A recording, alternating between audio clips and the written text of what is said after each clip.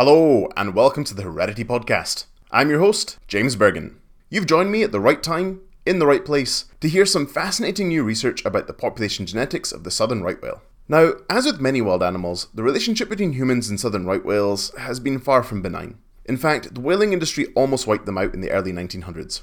And while they may have recovered in terms of their numbers, we don't really know what's happened to them in terms of their genetic diversity, population dynamics, or behaviours. Fortunately, a host of researchers are pooling their resources in order to delve deep into these questions. And recently, one of their papers was published in Heredity, titled Incorporating Non-Equilibrium Dynamics into Demographic History Inferences of a Migratory Marine Species. Now, this paper uses a really impressive dataset of mitochondrial sequences and nuclear markers to investigate the circumpolar population structure of the southern right whale, the species' historical demography, and its effective population size. I caught up with lead author Dr. Emma Carroll from the University of Auckland in New Zealand and one of her co-authors, Professor Oscar Cacciuti from the University of St Andrews here in the UK. And first up, I was just interested in finding out a bit more about the species in general and the motivation behind the paper. Of course, this meant that we had to start with the inescapable legacy and impact of the whaling industry. So, southern right whales are one of three species of right whales, and they have the dubious honour of being called right whales by the whalers because they are large, slow-swimming, and float when dead. So, to the early whalers with their handheld harpoons and rowboats, they were the right whales to kill. So this means that they were one of the first species to really be hunted in any great numbers. In fact, between 1790 and 1980, over 150,000 southern right whales were killed. They were actually granted legal protection around 1930, but they were still taken at low level. And again, in the 1970s, illegal Soviet whaling probably killed around half of the global population at the time. And so this kind of very long, prolonged demographic bottleneck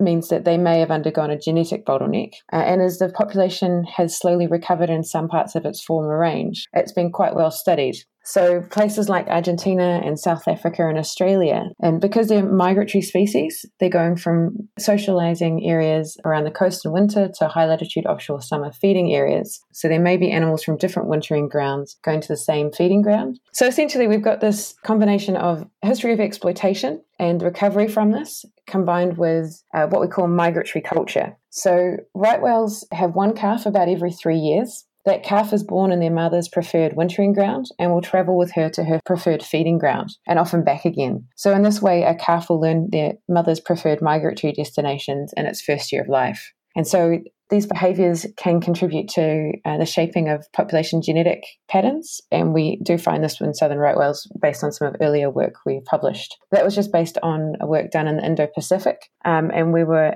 interested to see the population genetic structure of right whales on a circumpolar level in this paper.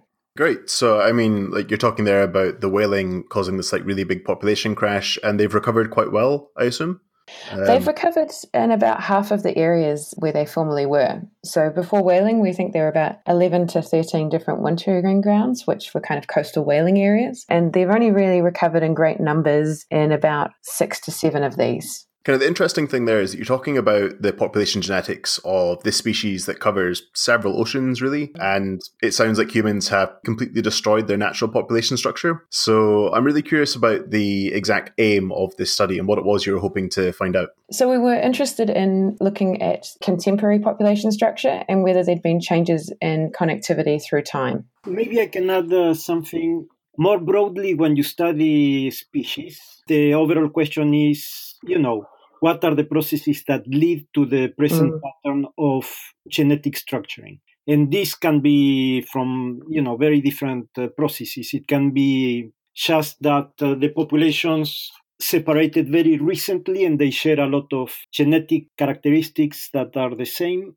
Or it might be that they, diverged a very long time ago. And then they had migration, which led to these similar characteristics. So whenever you study, when the question here was there a change in connectivity through time and maybe due to whaling, then you also have to consider the whole evolutionary history of the species. Yeah, for sure. No, that's a very good point to make. And I'm really interested about your sampling. I think in one of your data sets, you claim to have about 10% of the current global population represented. So, how did you go about obtaining these samples? So this paper is the result of a large international collaboration where we've brought together many different groups that have been studying southern right whales in different locations for several decades. So to collect skin samples from living whales, we use a modified veterinary device or a crossbow, and that fires a small dart, and the tip of the dart hits the whale and pulls out a plug of skin about the same size as your fingernail. And that typically gives you very high quality DNA. And so because we've brought together lots of different people and different groups, we've managed to consolidate several large data sets from various long-term studies. There's particularly large data sets from Argentina, New Zealand, and South Africa. So we worked together to try and make sure that everything was directly comparable. Great. I mean, I think you're the first geneticist I've ever talked to who samples with a crossbow.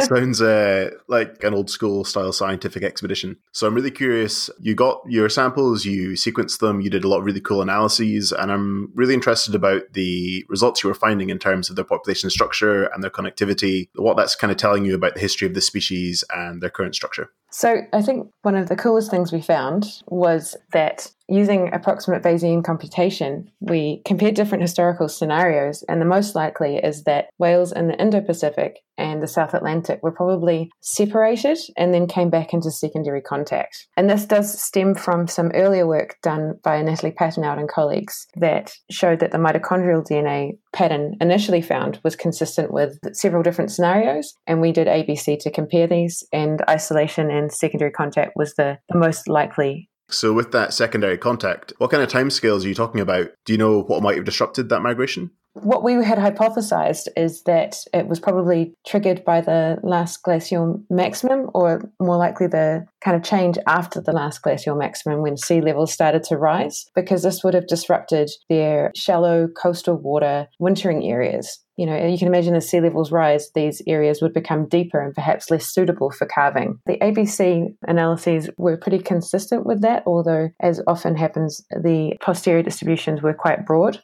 I feel many people will be familiar with that. Yep. But I think it's kind of these animals can have very fixed behavioral patterns, and then something will change and will kind of potentially force a shift in some of their behaviors. And it's potentially what we see with the more contemporary estimates of migration as well. So we did see evidence of an increase in migration rate subsequent to whaling, so in the past couple of generations. However, I think this work is a bit of a cautionary tale. So many methods for estimating connectivity assume constant population size and migration through time. So with the right whales and many species that have undergone exploitation, you've obviously had a change in population size through time. And with the right whales, we have isolation and secondary contact. And so a lot of these methods that you're using to estimate connectivity may be biased because of this. And you just have to have that in the back of your mind, that these non-equilibrium population dynamics can impact these commonly used methods. So no, I mean, I think it's some really cool results. So how can your study kind of help inform the conservation of this species, you know, in the wake of the whaling and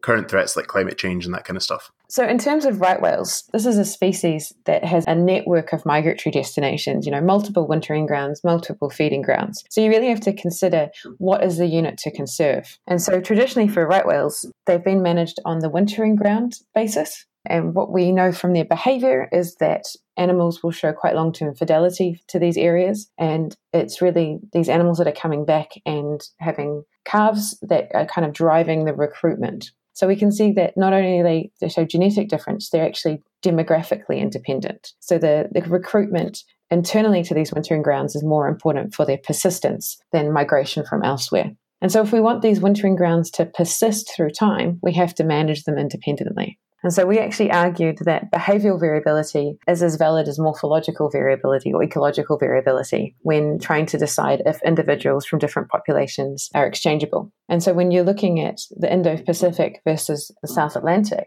there is genetic differentiation, but they're also using quite different foraging grounds. Animals from Argentina will use the Patagonian shelf and around South Georgia, and animals from New Zealand, for example, will use this subtropical convergence south of South Australia. And because they show fidelity to these areas, there's less likely to be exchange. So these behavioral mechanisms are, again, promoting isolation. And so we argued right whales in the two ocean basins should be considered distinct population segments. So you mentioned there that some of your whales visit South Georgia, and I understand that you're heading back there to the field pretty soon. So I'm just really curious about where you're planning on taking this work next. Yeah, so I'm quite interested in seeing how their behavior may influence their resilience to climate change. So, if they're quite conservative with their behavioral patterns, they may not adapt to shifting prey as much as other species. And so we're going down to South Georgia in order to understand how the whales there are recovering from whaling and how they're using their environment.